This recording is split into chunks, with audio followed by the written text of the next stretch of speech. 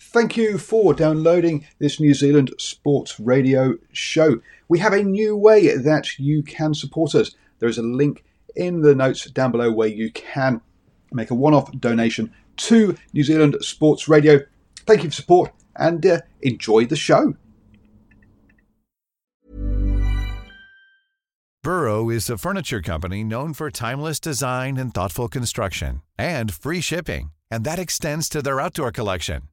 Their outdoor furniture is built to withstand the elements, featuring rust-proof stainless steel hardware, weather-ready teak, and quick-dry foam cushions. For Memorial Day, get 15% off your Burrow purchase at burrow.com/acast and up to 25% off outdoor. That's up to 25% off outdoor furniture at burrow.com/acast.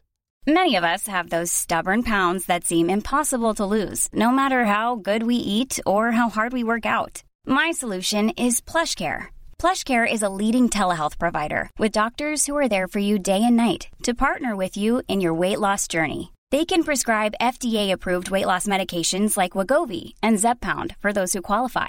Plus, they accept most insurance plans. To get started, visit plushcare.com/weightloss. That's plushcare.com/weightloss.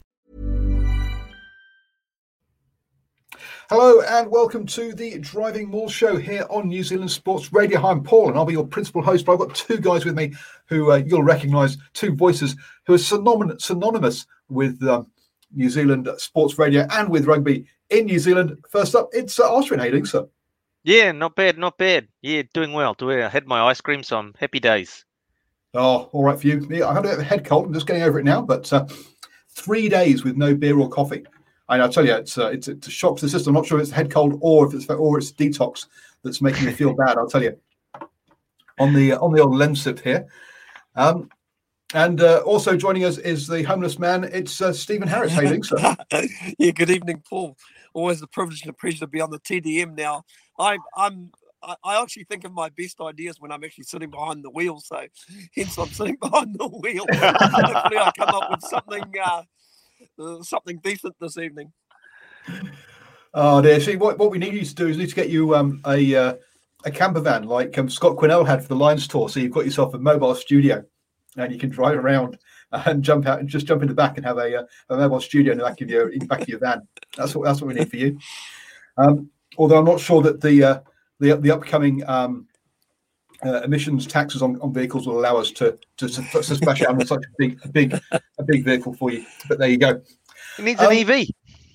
Pardon? It needs an EV. Camper van. Do they have EV camper vans? I don't know. Anyway, I'm anti-EV. I'm pro-hydrogen. I'm actually a hydrogen-based economy, not a carbon one. So there we go.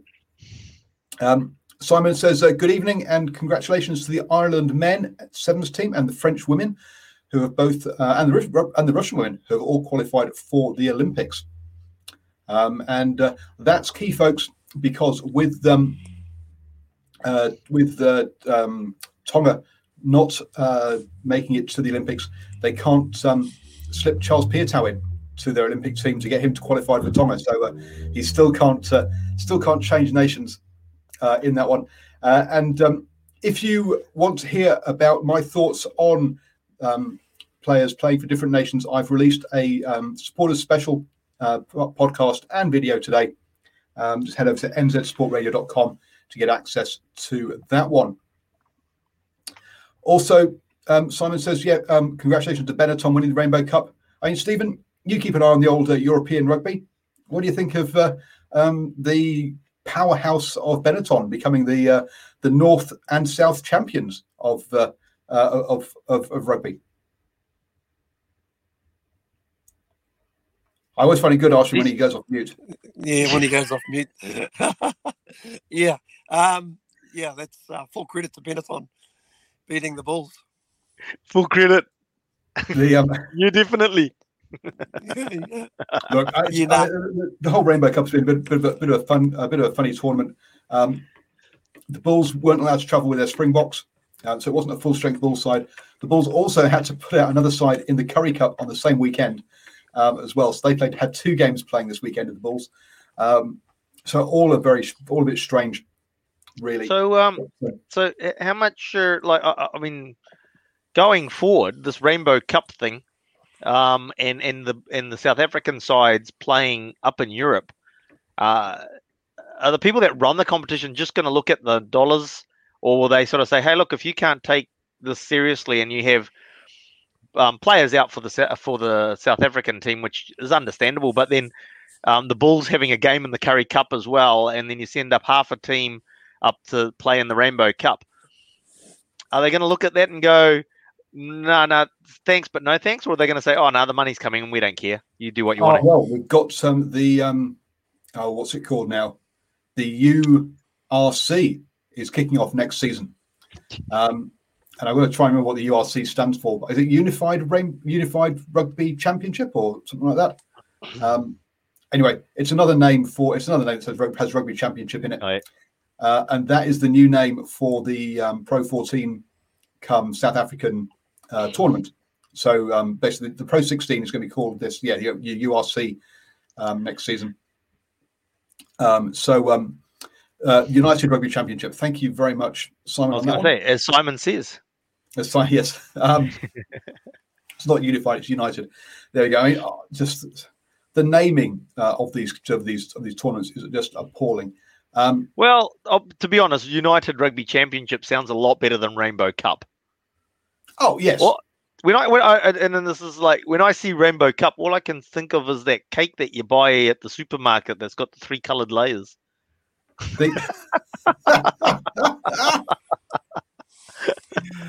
Oh dearie me. See, when I see rainbow, I think of rainbow flags and pride. I automatically think of it as being the Pride Cup kind of thing, but it's not, obviously. But it's about being Rainbow Nation and all that kind of stuff. So it was always a one-off name, just to fill in a window. Right. And yes, the Rainbow Cup was purely a coffers thing that they had to put together a competition with South African teams to get the TV money, and that's when the Rainbow Cup came about.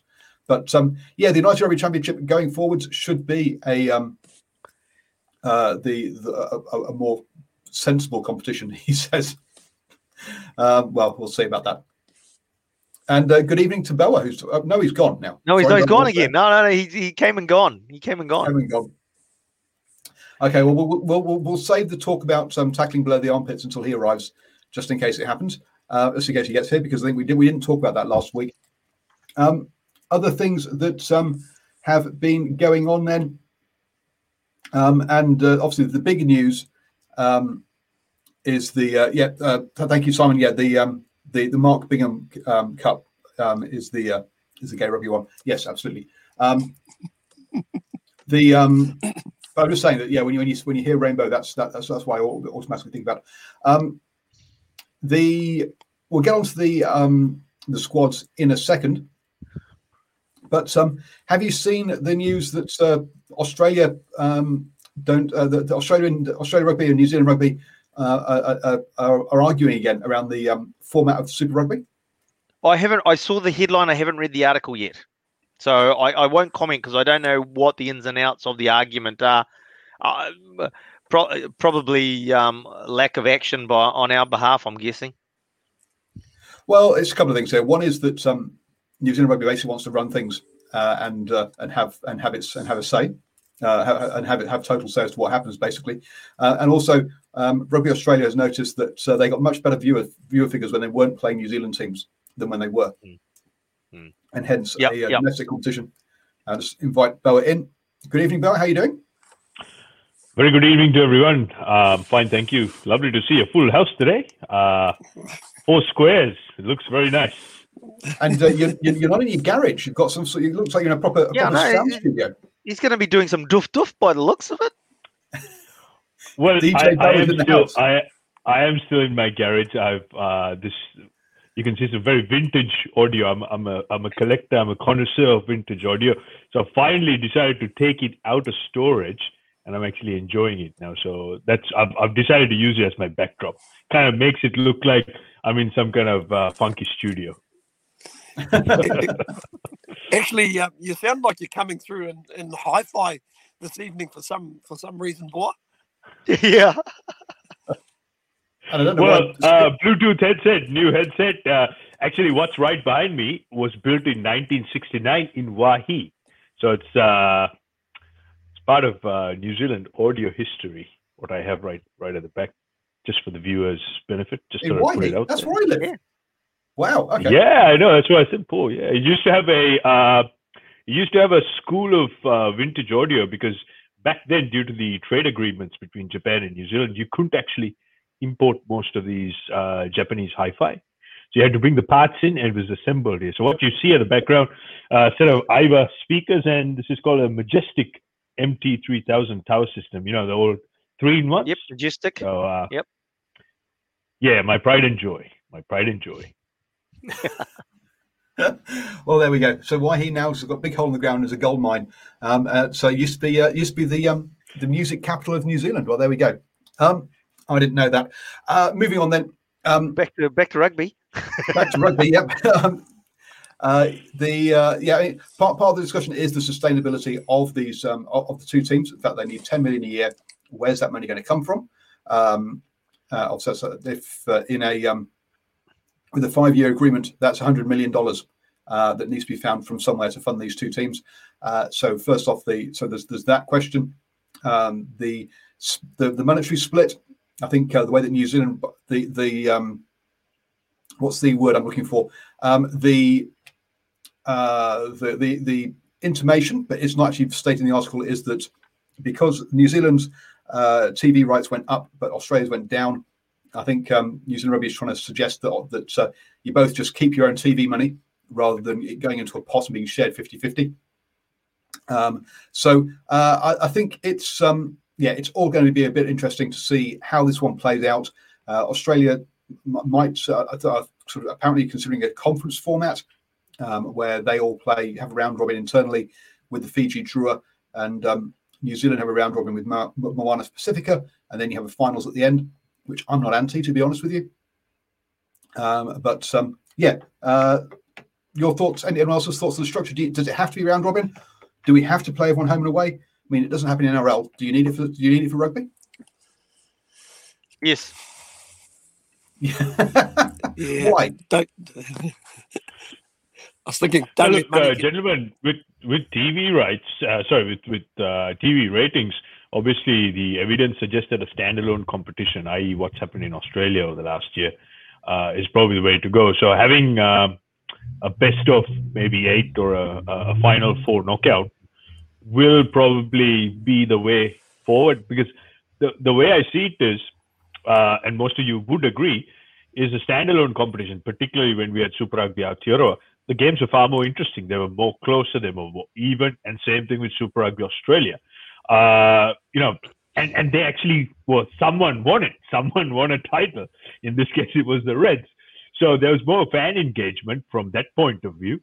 And we're not going to see a lopsided competition, as was the case with Super Rugby Trans-Tasman. So I think going standalone and having a effective, exciting knockout right at the end is probably something what the fans will really buy into. What about having round robin and you're keeping separate tables as well? Well, they tried that. They tried that a number of seasons with the conferences, and it failed because the TV ratings just plummeted, and the competition wasn't there. And also throw in the travel time, everyone started whinging and moaning about it, and it just disappeared and dissolved. So I don't think trying the same thing again is going to give you a different result. You obviously don't have the travel time because you're not playing South Africa in the middle of the night, so you can actually see all the games, which is a good thing. But the other thing is that, I mean, like, I'm not convinced with in the fact that, I mean, I sort of agree with what you're saying, Boa. But the other thing is that, like, if you look at it, so the Reds picked up a win. Was it the Brumbies picked up a win, or was it Reds? Yeah. So if they don't play us, if they don't play the New Zealand teams, where's the improvement going to come from? If they live in a bubble where they believe that they're good and they believe that they're progressing, but the reality is that they're not. And we've sort of seen that in the fact that if we didn't have the Trans-Tasman competition, we'd have thought, everything's hunky-dory in Australia land because look at how good their competition is. And between them, yeah, it was, but they really didn't go anywhere in terms of progression. Well, they didn't. But and then you look at the Reds, they were committed. I mean, like, yeah, they picked up a win. I think there's some issues around the last 20 for the Australian teams and keeping pace. Maybe it's a fitness thing or something. I don't know. But there were times when they were still competitive, even though they didn't win. The Force, for example, running the Crusaders close in Christchurch, and then coming up the week later when most teams, usually either run the Crusaders close. Brumbies ran the Crusaders close, got smashed the next week by the Blues. The Force ran the Crusaders close, came up to Eden Park, looked like it was over at halftime, and then all of a sudden got back in the match. So if we don't give them game time, are they going to improve? Look, I'm not disputing that at all. In fact, I agree 100%. What I am saying is, as far as TV ratings, numbers, and economics, that will dictate that having separate conferences and competitions is the way forward. So absolutely, Ashwin, I completely agree, because others, it's kind of like, racehorses running out in the country, and soon as they keep winning, running in the same race course, and you come to the metro meetings, and then you get absolutely take them to the Melbourne Cup and they come last. Yeah, they come last. So yeah, absolutely agree with you. But I think with economics, and given that financially all the unions are trying to scrape the board, scrape every single dollar they can and get absolute fan engagement, get their merchandise, get value for sponsors. And this is something which is being spoken about a lot, eyeballs in front of the computers, as well as handheld devices for the sponsors. I still think, and we've talked, like off air, not within the show, I don't believe we've spoken about it, but Steve, we've spoken about it.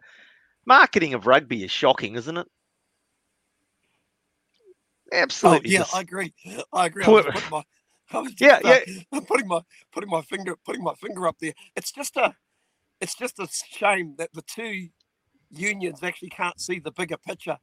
Yeah. Try and improve the competition to make it actually watch-worthy and creditable. And if you work together, there's a couple of things that you can do.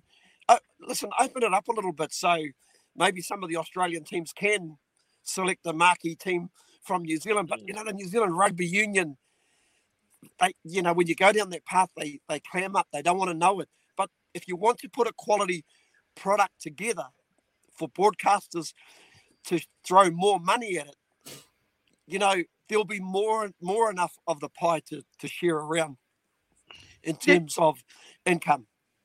Good point there, Steve. If you look at, if the Force are able to hang on to their squad a bit, I don't know what the logistics or reality of that is, but they would have to be one of the big improvers out of Australian rugby, right? And if they're together, that same squad's together for next year, and they can have the likes of the Kahuians and the Thrush, and that's showing what they can bring to the Force, they're gonna be even stronger next year, I think, with that season together. And as you're saying, if it's like the NZRFU were open to sort of, maybe they could put some parameters around who can go and play, but not just Muppets, but some decent players. But maybe if you're in this squad pick, you have to play locally, but beyond that, you can actually pick some outside of the wider group, All Black group, so to speak, or something like that. You know what I mean? But I don't think if you have if you say, right, we have to have a standard contract across all Super Rugby teams that says that players must be released for all Blacks or Wallabies training camps, and you say, right, we have the same access to the players if they're playing in New Zealand or Australia, who cares who they're playing for, then it doesn't matter. As far as I'm concerned, they can go. That is a that's something that can be worked out contractually, and there's no reason. Flying to Sydney from Auckland is probably easier, or pre-COVID anyway, than flying to Invercargill or down to Dunedin. So it doesn't make any difference if they're playing in Sydney, let's be honest. So from that point of view, I think mixing and also allowing Australian players to come play over here as well. That way, you make it. That's you allow them to grow that way. On the marketing side of things, Simon says that we copy the NRL marketing too much, he thinks. But hey, that's because they do it well, or the results are good from their marketing. Yeah, but I agree with Simon on that one. If we do copy the NRLs, and the NRL is copying the NFL, That's blatantly obvious. If you watch a bit of NFL, you know, or if you know what the marketing styles are, it is so obvious the NRL is basically just taking the blue. So why aren't we taking that shortcut and going, if we're going to do that, go and watch the NFL and how they market and copy that rather than copy NRL? I have heard, like I asked the question a few years ago why they wouldn't basically open it up. Now I've heard through somebody through the rugby union that what they're trying to do is they're trying to protect the game over here. So your guys who don't make Super Rugby, like your Lincoln McClutchies and guys like that who are probably good enough to play Super Rugby, will basically stay playing in your local club competitions over here. But I'm thinking to myself, since when did the New Zealand Rugby Union worry about the level of the club game, for crying out loud? Yeah. What, all of a sudden they grow up here and start worrying about the game at club level? Gee whiz. Look, one thing I have to say is, look, we're going to have to start getting a bit creative if we are going to grow this part of the game. And something which I'm quite keen on is having a mid-season transfer where we actually allow players to transfer to other clubs, you know, pretty much like what they do in the EPL with soccer. So again, we've got to try something different. You know, we've got to be innovative, and that's actually going to get a lot of interest. And precisely what Steve was saying, some of those, you know, second-tier players who are actually, you know, struggling to get a break in some of the top with our franchise rugby. You know, they'll just walk into some of these sides. So I think, again, we've just got to manage that side, and we can't be using the same high-performance models. The problem with NZR, and I hope NZR aren't listening to me now, is they keep using the same high-performance models for the last 10 years. It hasn't evolved. Because this is something I grapple with on a seasonal basis, where contracted players who are based overseas, who want to come and play some club rugby here and integrate themselves back into the provincial and then hopefully the franchise system, there isn't much allowance for that because they scoff at that. If anyone goes overseas, that's it. We don't want to know you. So that needs to change. And how are we going to manage it? So that's going to be a challenge. And with bigger pay packets being offered, you know, we will see more and more talent who just miss out. Nani Laumapi being a classic example. I'd love to know how many players are playing in the MRL right now. How many New Zealand players? I bet you there's a fair few. Yeah, there are playing over there. I'm not talking about your high end profile players, but you're talking about guys who are probably, you know, didn't quite crack MITA, or in some cases, some guys who have been in MITA, or you've got guys who have been ex-All Blacks and coming towards the end of their career and just basically picking up a little bit of extra cash along the way. I reckon you'd probably get 50 or 60 if you did a count of some sort. Just coming back to what Bo was saying, though. I mean, in terms of those the players that want to come back and play club rugby over here, you know, professionals from overseas. So what's our biggest problem at club level? We talked about it just a couple of days ago, Steve. The fact is that the under-21 squad's masquerading as Prem teams, right? Mm. And it's just like, what is that? What do they need? They need experienced players to come back and play at club level to help those young fellas learn what the game's about, to take that next step. And you don't have it. I think we all agree that New Zealand rugby is, and this is one of the things that Nocturnal Rights and Simon saying, look, maybe New Zealand rugby is scared of losing control of players to the Aussie market. Maybe the players will see more than one path. Yep, true. And we need to move away from being a one-team country All Blacks, and that's the big thing. Absolutely. Sees everything as being subservient to the All Blacks, and doesn't allow it to stand on its own or have any of its own value. I'll show how that comment by Simon is so pertinent. Boa, how many junior teams at your Manukau Rovers? 2 this season. It's 2 junior teams. Yeah, like schoolboy level. Yeah. So, so how many league teams? How many league teams in that where Boa's club is? There's over 40 junior teams in the league club, and it's just like all because the NZRFU focused on All Blacks rugby only, forgot about everything else, and that is the end result of what's happening in Auckland. So this season, Manukau Rose, we're not fielding a 21s, no under 21s. First time. It's very alarming. It's a big red flag for me, given that we have 9 key first 15 schools in our catchment area. And this is something, it's a problem. It is a huge problem. So I hear Ashwin. Mm. So we go, folks. I think we've dived into a number of things here, but the big one at the end of the day is New Zealand rugby. We've looked at, and one of the other things we looked at is the people who sit on the board. It's all based around the All Blacks, and everything else gets given pretty much comes a distant second, and is not doesn't get a look in.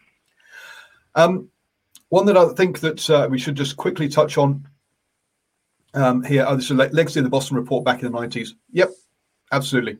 And I'm not saying that the All Blacks need to be ignored. Absolutely not. No, you still need to. It's still your shop window. Still your shop window. It's still where most of your money is going to come in. But you also need to give other levels some ability to try and stand on their own 2 feet. Boa, with your safe tackle framework hat on at this point, which obviously doesn't fit because you've got your headphones on, but over in the UK, the RFU has decided that all age grades will now have tackling from the armpits downwards. This is something that was in place up until under 14s until recently, and then from next season they're raising it up to under 18s. I guess just your thoughts on that one. To my mind, a good move, but your thoughts on the with your safe tackle framework hat on. Yeah, look, fantastic move. But the one key ingredient missing in all this is the visual guideline. We need to have visual guidelines. All the research I have done, all the input, all the feedback from parents, coaches, players is that they need visual guidelines. It's like driving on the motorway. It's like having your lane markers in cat size. Now, even with all this, we have about 500 fatalities every year, about 60% on the motorway. So imagine if we didn't have lane markings and everyone had to drive on the motorway, what sort of carnage and chaos? It's the same principle. We have to simplify this. We have to make it so obvious. And the reality is every single union, particularly with the on-field refereeing at elite level, is having 6 different interpretations depending on what day of the week, who's playing, is it a final, is it a semi-final? There's no uniformity. But when you talk to World Rugby, they're absolutely convinced that they've got this right. But the reality is the disjoint between all the stakeholders is so much far apart. It is chaotic. So what really needs to happen is, I'm not going to say it, but just for God's sake, adapt a universal system right across the board.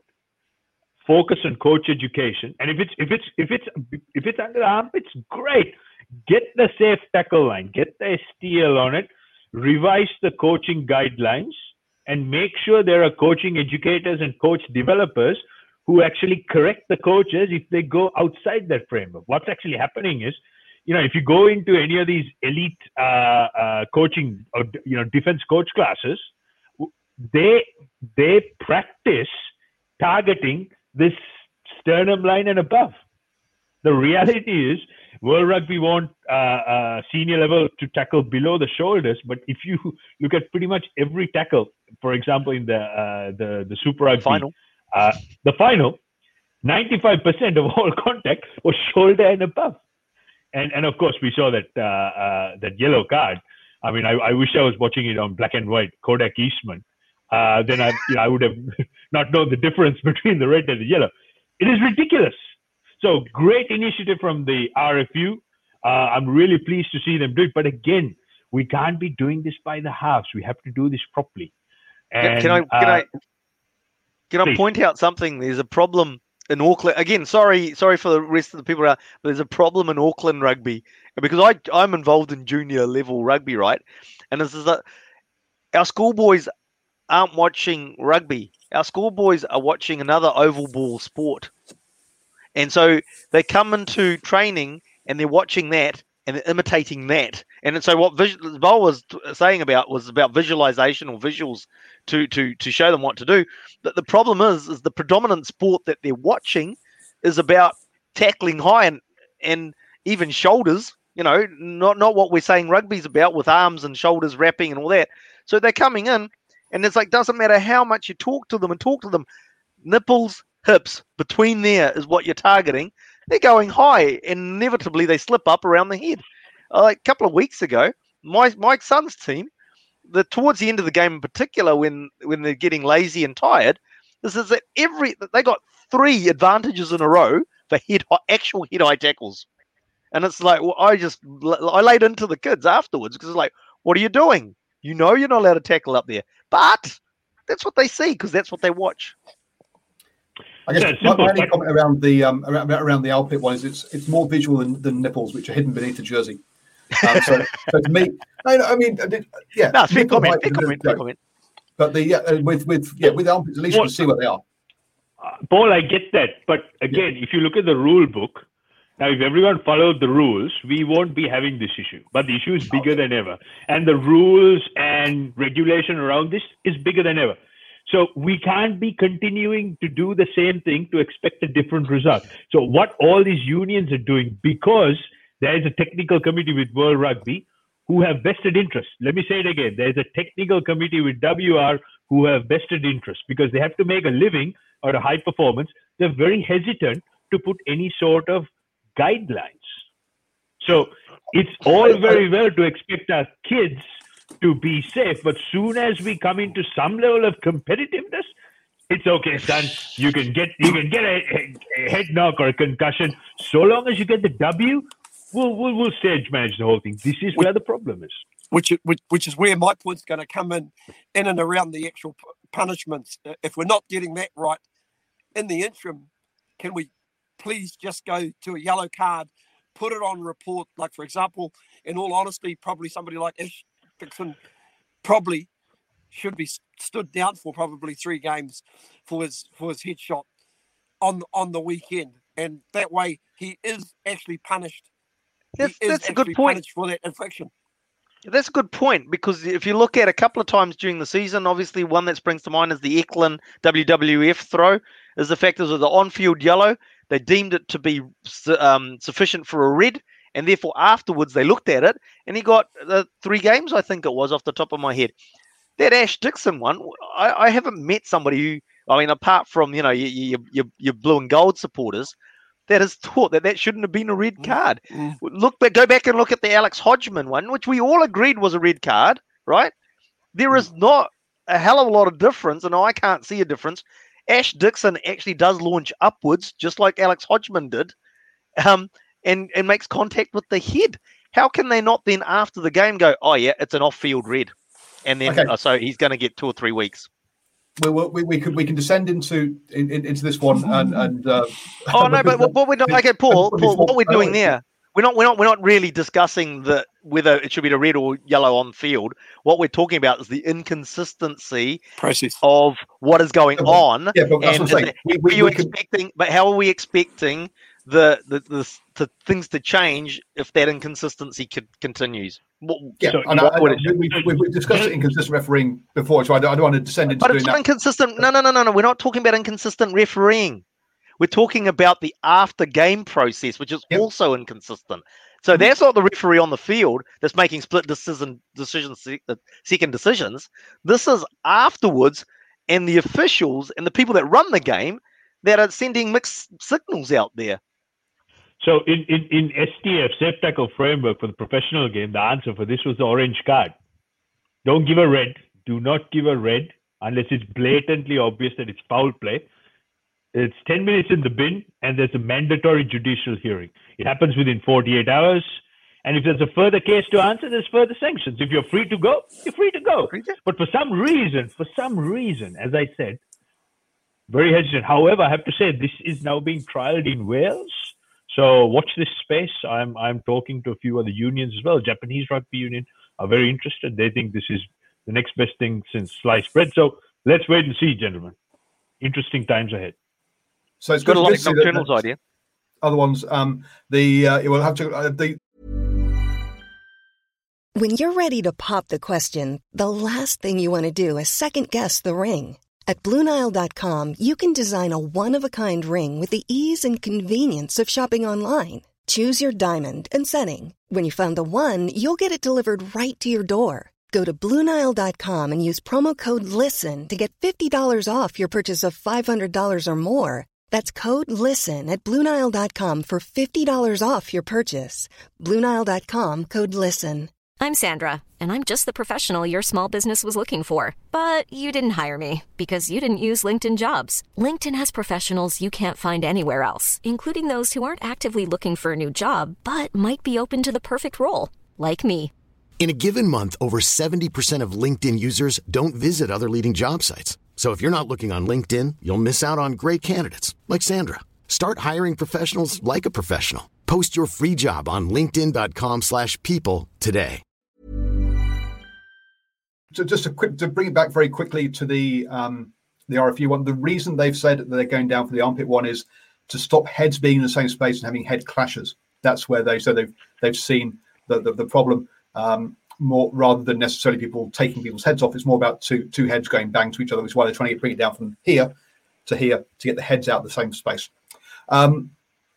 The Nocturne writes, suggestion there that coaches get penalised for too many team cards, maybe. All I can see there is that it's difficult to provide a coaching penalty because if it's financial, no, you can. No, so what you do, we'll take it from another sport, right? This is like cricket, slow over rate. The captain can get a suspension if the over rate is over and over, there's continual infringement. So it's just like, okay, the teams receive 3 yellow cards. Coach can't coach for a week and is not allowed to be at team trainings. So based on that, Scott Robertson might not have a job. He's working part-time, right? Crusaders don't get bloody cards, do they? Oh, dear. Anyway, the main topic of the show then, guys, is I'd like to get on to the All Black squad and the Maori All Black squad, if that's okay. Yawn. Look, I think there's been a few comments online as well. It's like, geez, how underwhelming is that squad? I'm sorry, it really doesn't excite the juices at all. Okay, so let's bring the squad up then. How would you change the squad to be excited, Arthur? Oh, look, I tell you what, one of the players that you're sort of, even though he was in the Crusader squad, that you liked, sort of look forward to seeing play, was Lester Whainukunuku. You wanted him to get the ball and to see what he was going to do, and that's excitement. That's like bringing you to the game. You want to watch it. You want to see it. He made things happen. So to not see a name like that, and Quinn Tupaia, I know Quinn Tupaia is a good player and everything, but to me, it's like we need X Factor players, and because that's honestly, after last year when we lost to Australia, we lost to Argentina. Geez, where is this team going? We look at our back row, and I suppose we'll pick the best that we've got, but there's no Jerome Kaino, there's no Jerry Collins type enforcer type person there at all that gets you. I can't wait to see him hit a player. Talking of safe tackle framework. But that sort of thing, it just seems to be nothing there. I don't know. Tell me I'm wrong. Tell me somebody that that would bring that X factor to the game. Yeah, well, look, very, very underwhelming. There's one particular player I'm actually quite flabbergasted as to is Angus in the front row. I don't know why, but it's been big. I think Alex Hodgman can consider himself very, very unlucky. Potentially that red card and that little layoff. But, Alex, wonderful ball carrier, lots of expect as Ashwin was talking about. But looking at, I guess, how the whole coaching group have picked their players, they're profiling on making sure that they get the conventional side of rugby They tick the boxes. They don't necessarily like those X Factor players. They don't necessarily like those people who are going to do something a little bit different. So, very, very underwhelming for me. And of course, Finlay Christie. Wow. That was just something, it's just like, people have made the comment. I say, obviously, Nocturnals mentioned Nariki. I mean, it is another player that is an X Factor player, but with Leicester, they're talking about his defense, but it's just like, surely if you're the All Blacks coach, you back yourself to fix his defensive frailties, because you're the best coach in this country if you're the All Blacks coach, aren't you? I agree. Yeah, but only if you're white. Remember, we don't like any non-white coaches in the All Blacks. Oh dear, that's another point for another day. I was gonna say, I agree with Whare Nuku and Jonah Nareki. I actually agree we should have really looked at those selections because, and I mean this with the greatest respect to Tonga and Fiji, but realistically, I think that was the ideal opportunity to try these guys just to see how good they are.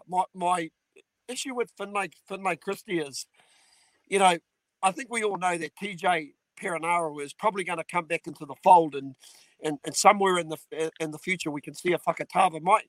My issue for somebody like Finlay Christie is he going to be another guy who's going to be a 2 or 3 test All Black and get put on the scrap heap sort of thing, where in the interim you probably could have gone back to a Mitchell Drummond just for this particular series. I don't know. From what I've seen of Finlay Christie, he's been fortunate enough to play behind a very good Tasman pack and also a very good Auckland Blues pack. Beg your pardon, during TT SR. So I think he's been sort of quite fortunate in that respect. But I just see things in his game that I don't know. Listen, at the end of the day, I sound like a moaning old man, but credit to him for getting to the very top of rugby in New Zealand. But yeah, there's just a couple of selections great with me. Angus Tarval is another one. Aiden Ross could probably consider himself really, really unlucky not to have made this team. Like, looking good to see somebody like Ethan de Groot in the team, but I would suggest maybe some of these selections, you wonder if they would have been there if there weren't as many injuries to a lot of key guys as well, guys. Hey, I'll ask a question. Just on Finlay Christie's one, because everyone else had a chat about him so far. I just want to throw in there that maybe the All Blacks just trying to cap him so Scotland don't get him, and then he never gets capped again. Well, that's what's going to happen. As you said, with TJ, let's face it. If Fakatava wasn't injured, he's a lay down Nazir to get in the All Black squad, right?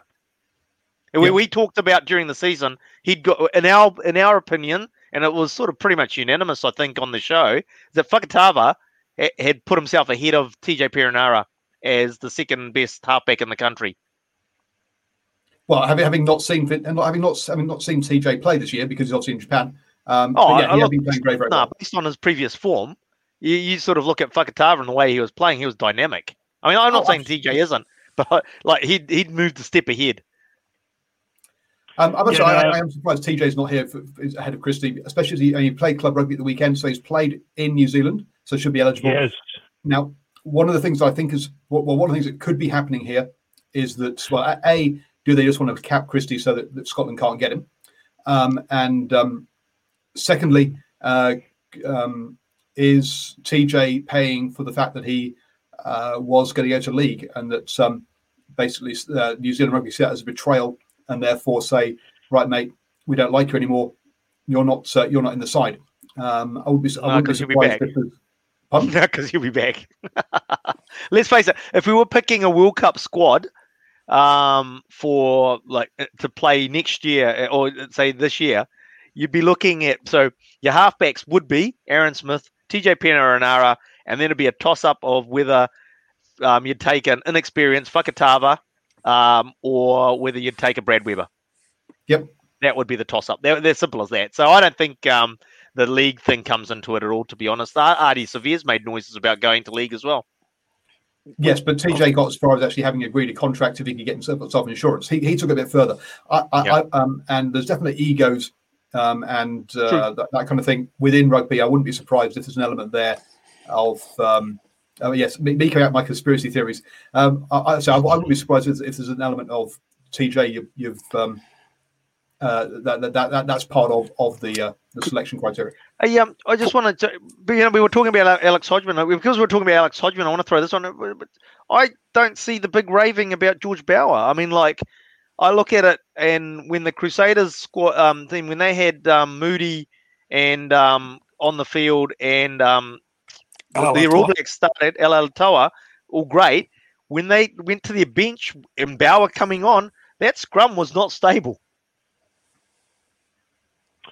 Yeah, I fully agree. And I think, look, with the first two games against Tonga and Fiji, with the greatest respect for them, I think we could have easily picked a younger side where we could have fitted in all these X Factor guys, given them a run, tried things out. And this is where, maybe guys like Tamati Williams and absolutely Jonah Nareki. I think Nareki had the most number of line breaks in both Super Rugby competitions and most number of meters post contact.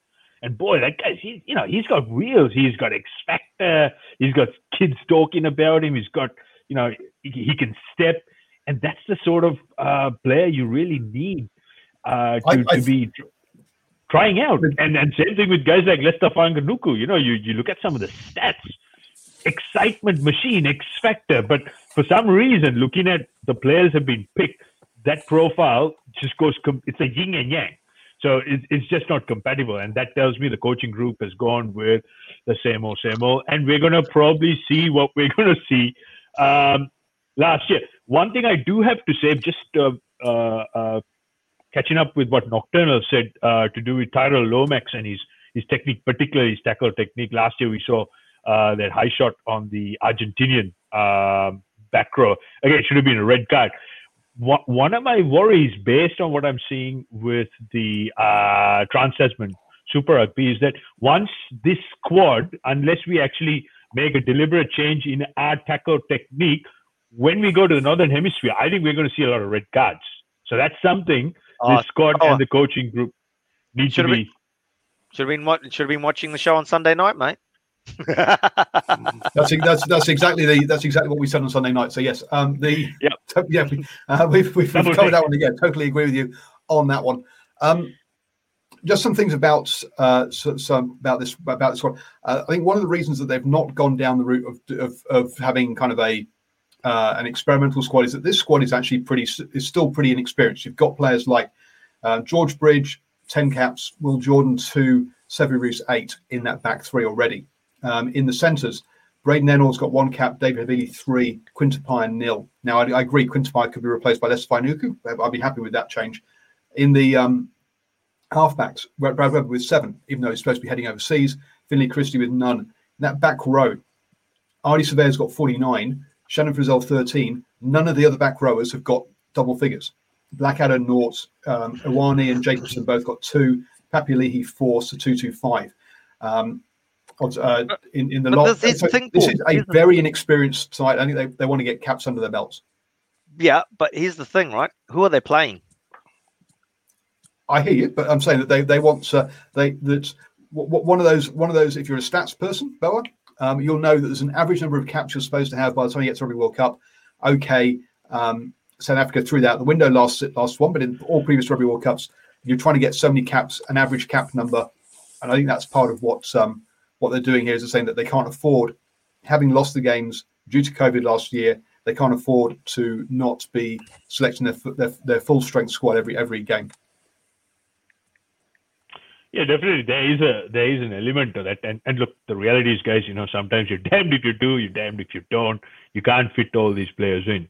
But looking at the schedule and who we are playing, and given that we're playing at home, I think there's always that element where we can take a bit of a gamble. And I mean, guys like John and Nareki, after doing everything they've done, guys like Lester, from a coaching, if I was in that situation, I'm going to have a conversation with them. And if they said, what do I need to do to get picked?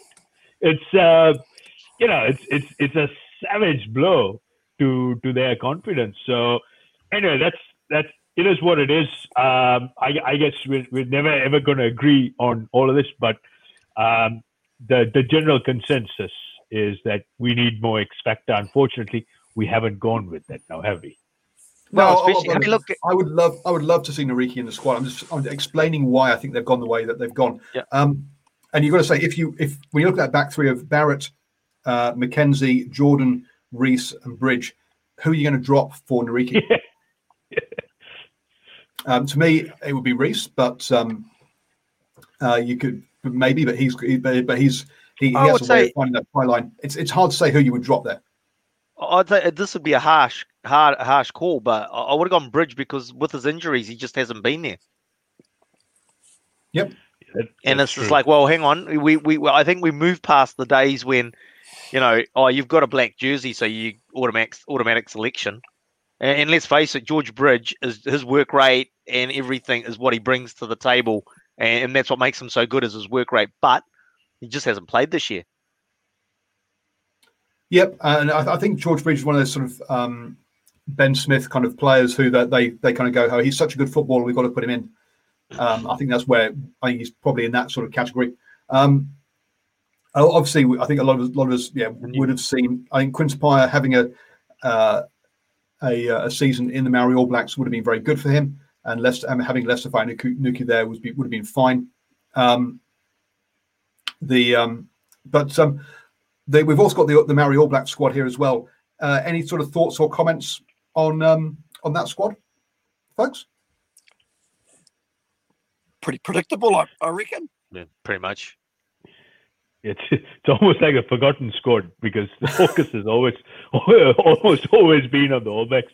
For me, a couple of standout players there.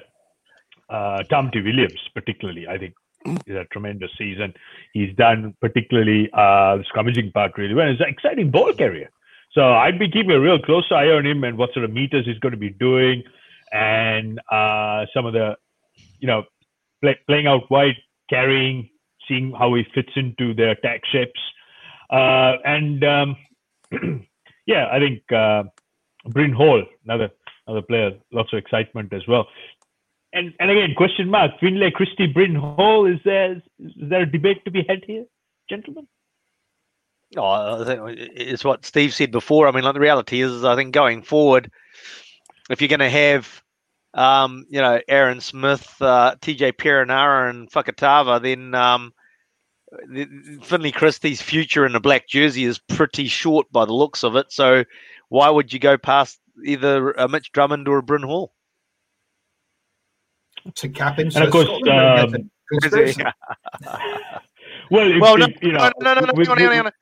Simon, wait. Simon or Nocturnal raised the point. Doesn't matter these days, does it? He takes the sevens route to get to play for Scotland. That's always one thing I would say is the form online. The run-on form, current form of Sean Vainui. So it'd be really interesting to see if he can convert some of those into the Maori All Blacks. And again, he's one of those guys who knows exactly when to get involved in the action, and he's always very good at attacking space, and he's been doing that very consistently. So if he again, same boat as guys like Jordan Nareki, if you look at ticking all the boxes, they're doing that, and what more do they have to do to get selected? So more conundrums and more questions, and hopefully Sean Vainui can make a minority case for selection as well. Yeah, I'm going to be a little bit controversial, I suppose, and the fact is that the Maori All Blacks just don't excite me, and the reason is because the All Blacks don't let the All Blacks coaches effectively don't let the Maori's All Blacks in the All Black squad play for the Maori All Blacks, even if they're not required in the match day 23 and extras. And it's like, why not? I mean, the best Maori All Blacks squad and the best Maori All Blacks game was one that they played against Australia in Sydney, and you had the likes of a Troy Flavel, Ron Cribb, Carlos Spencer, and that really, talking about excitement, and excitement players, that was a Maori All Black squad. And it's just like, if they go do that, Maori All Blacks, get eyeballs in front of them, which they did in that game. I was about to say, a game that would excite me is the best Māori players being available for the New Zealand Māoris playing the All Blacks.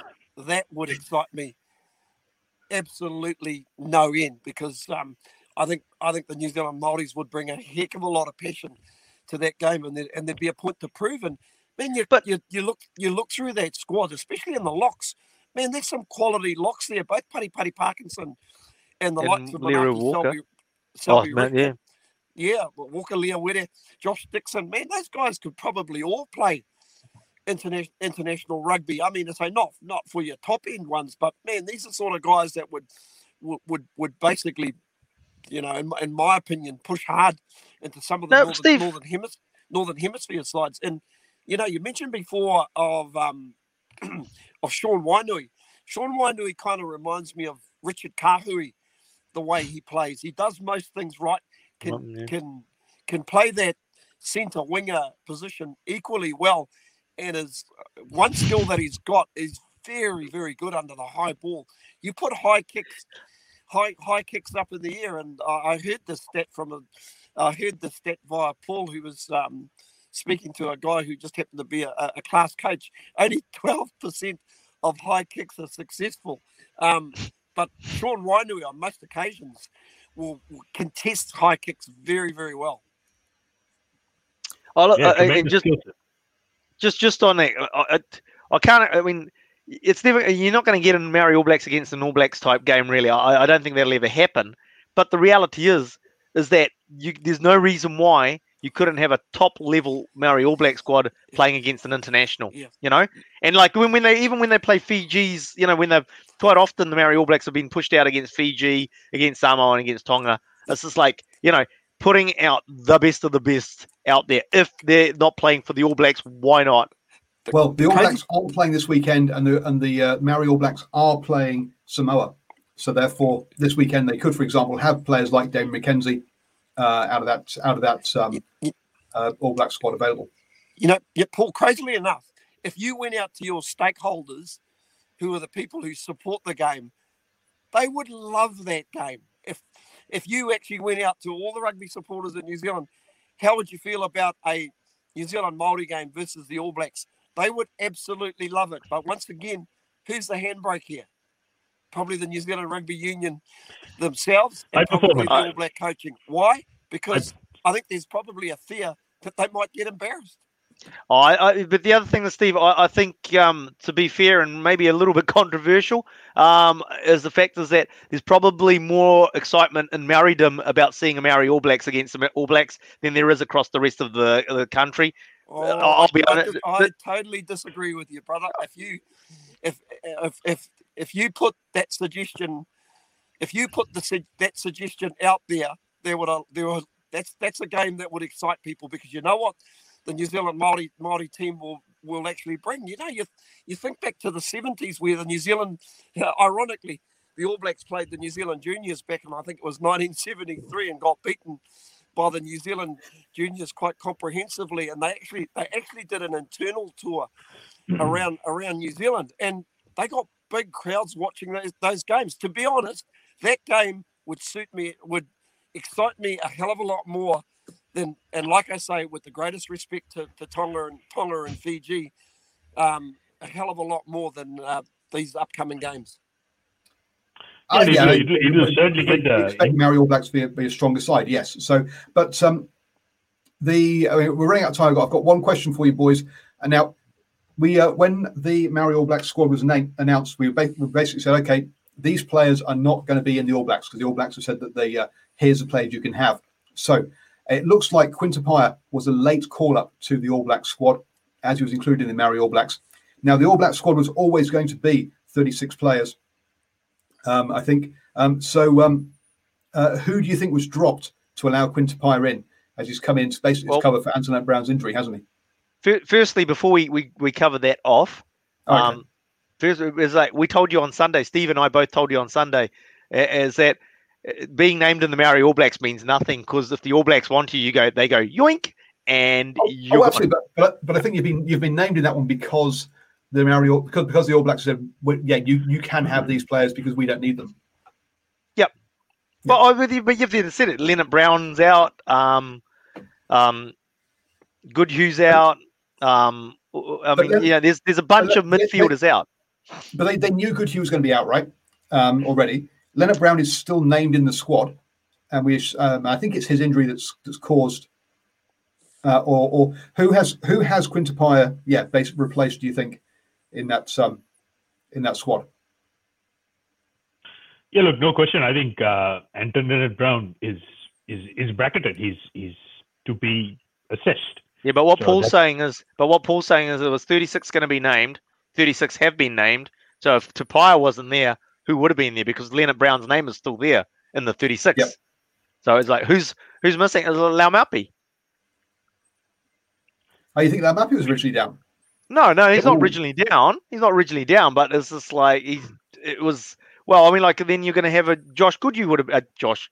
Yeah, Josh, Jack, God, Josh. I'm doing a Paul. But yeah, Jack Goodhue would have been down there.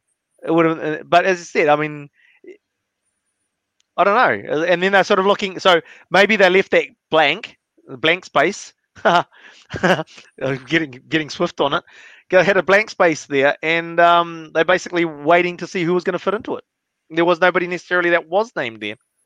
I wouldn't be surprised if someone's right here that a winger's been dropped and it's been Lester Fainga'anuku who's been dropped, and they brought Quintupaya because he can play 12. Well, Nocturnal agrees with you. No, I'm taking his idea.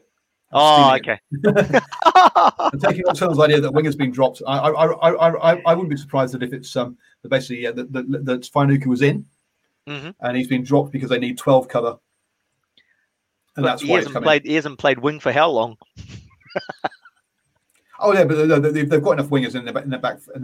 I think they would have had 6 wingers, six back 3 players instead. And I reckon that with Rico and Braden Ennor both being very much 13s, that the 12s are Havili and Antoinette Brown, and that Quintupaya has been brought in as a 12. Less while the elbows, not 12. While the elbow's recovering. Yep. But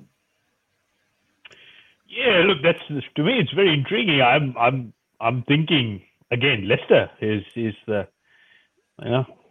line through the middle. So, but again, maybe after the first couple of games, we might see Leicester coming back into the foray, albeit through an injury. So let's just wait and see how this whole thing plays out. And I'm actually expecting the All Blacks to come and really fire in these first couple of games and really get some excitement and imagination going rather than playing, safety first, boring rugby. So, I'm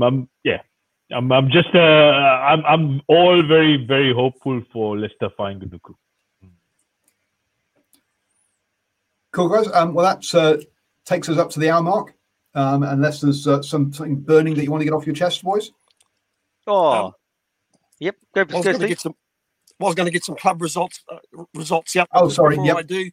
Just on my Twitter handle, which is @Stephen73_H, I put the question out there. How excited as a New Zealand rugby supporter would you be if the All Blacks played the New Zealand Maori over 2 tests instead of the upcoming tests between Tonga and Fiji? For me, if the New Zealand Maori can have their best players available, I personally would be all over it. Just want your thoughts. Let us know on my Twitter handle. That'll be interesting to get some feedback. No, you're not allowed on this one. And just finally, a big congratulations to Manurewa for Cornflake has already responded. Good on you, mate. Good on Manurewa for taking up the Coleman Cup, beating Ponsonby by 14 points to 10 after they led by 14 points to 0. At a half time, and that's revenge for last year, remembering Ponsonby taking out that victory last year in extra time, and it was of course the Manurewa that came through. So congratulations to Manurewa in their centenary year. Let's hope their males counterparts can go all the way as well. Yeah, speaking of club rugby, one quick shout out, special mention really to the Grammar Tech under 21 Colts. Look, I always keep an eye out on the 21s competition because in great hope that I could poach some of these good players to come and play for Monte Carlo Rovers. But that's not going to happen anytime soon. But these boys, G-Tech under 21s, wow, they played the Ponsonby under 21s this weekend and 47 points to 5. That's right, 47 points to 5. Absolutely obliterated them. Loved the way they played their rugby. Beautiful structure, lots of X factor, lots of, smart rugby IQ. And I think that, to me, complete performance, and particularly at the coach level, this is a team to watch out for. There's a few players there who will be making a name for themselves in the Premier grade in the coming years. And hopefully they will then progress to the Auckland Hoops and not Canterbury or any other province. In Auckland, play their rugby, and then hopefully play for the Blues. And we'll talk about them as All Blacks. So Grammatech under 21s, if you guys are watching, your coaching staff, well done, fantastic. You have my respect. Osman, your turn. Oh, what? No, I was going to say, well, who's the player to look out there? It must be a few names there we should be keeping an eye out for there, Boa. Yeah, there's a few names. I've taken notes. I'll float it on the chat, and then maybe Paul can put it on his Twitter handle. Sounds planned, Stan. Hey, isn't that once every 4 years team playing this weekend? So 2 games this weekend. We've got the Lions taking on Japan up in Edinburgh, and also the Maori All Blacks taking on Samoa down in Wellington. So a couple of a couple of those ones there. Someone here says, sorry, Paul, is this going to be a Patreon video about the players changing nations? Yes, that's already available on nzsportradio.com. It's already out there. So Simon, you can go and watch that one, or you can listen to the podcast. That's Patreon only, for your only post.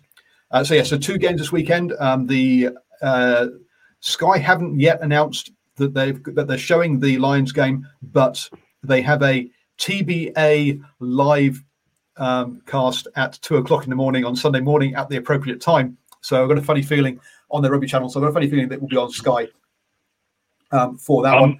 I have to say, Paul and gentlemen, very excited about the Lions. I've been following some of their skill sessions on TikTok and very impressed. Really very, very inventive, very innovative.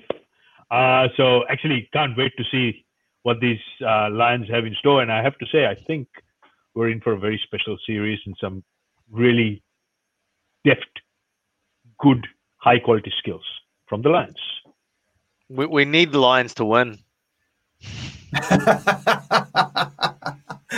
And that's purely from social media comments that Archie's had enough of seeing. A couple of other things coming up. I've applied for my media pass for the Samoa versus Tonga game at Mount Smart Stadium. So hopefully I get accreditation for that game. And also Stephen and myself will be up in Northland for their club finals day, doing commentary, but also trying to spice up their live stream to be a bit more than just the game. So look out for us videoing things like the coin toss and interviewing the captains and the referee about that, and also hopefully getting the Northland head coach on at halftime to run his eye over what he's seen on the pitch as well. So looking forward to doing all of that. So Simon, Simon says, lucky you're going to get to see the World Cup qualifier. Well, maybe I've applied. I haven't been granted. So hopefully I'll actually get it. At least this time I've actually been sent an application, which is the first time I've been sent an application for an international game. So I'm obviously moving in the right direction. So thank you, everybody. Boa, Stephen, and Arswin for joining me on the Driving More Show. We'll be back again. Been a pleasure. Next week. Also, post-match reaction to the Maori All Blacks versus Samoa this Saturday. Join us for all that kind of stuff.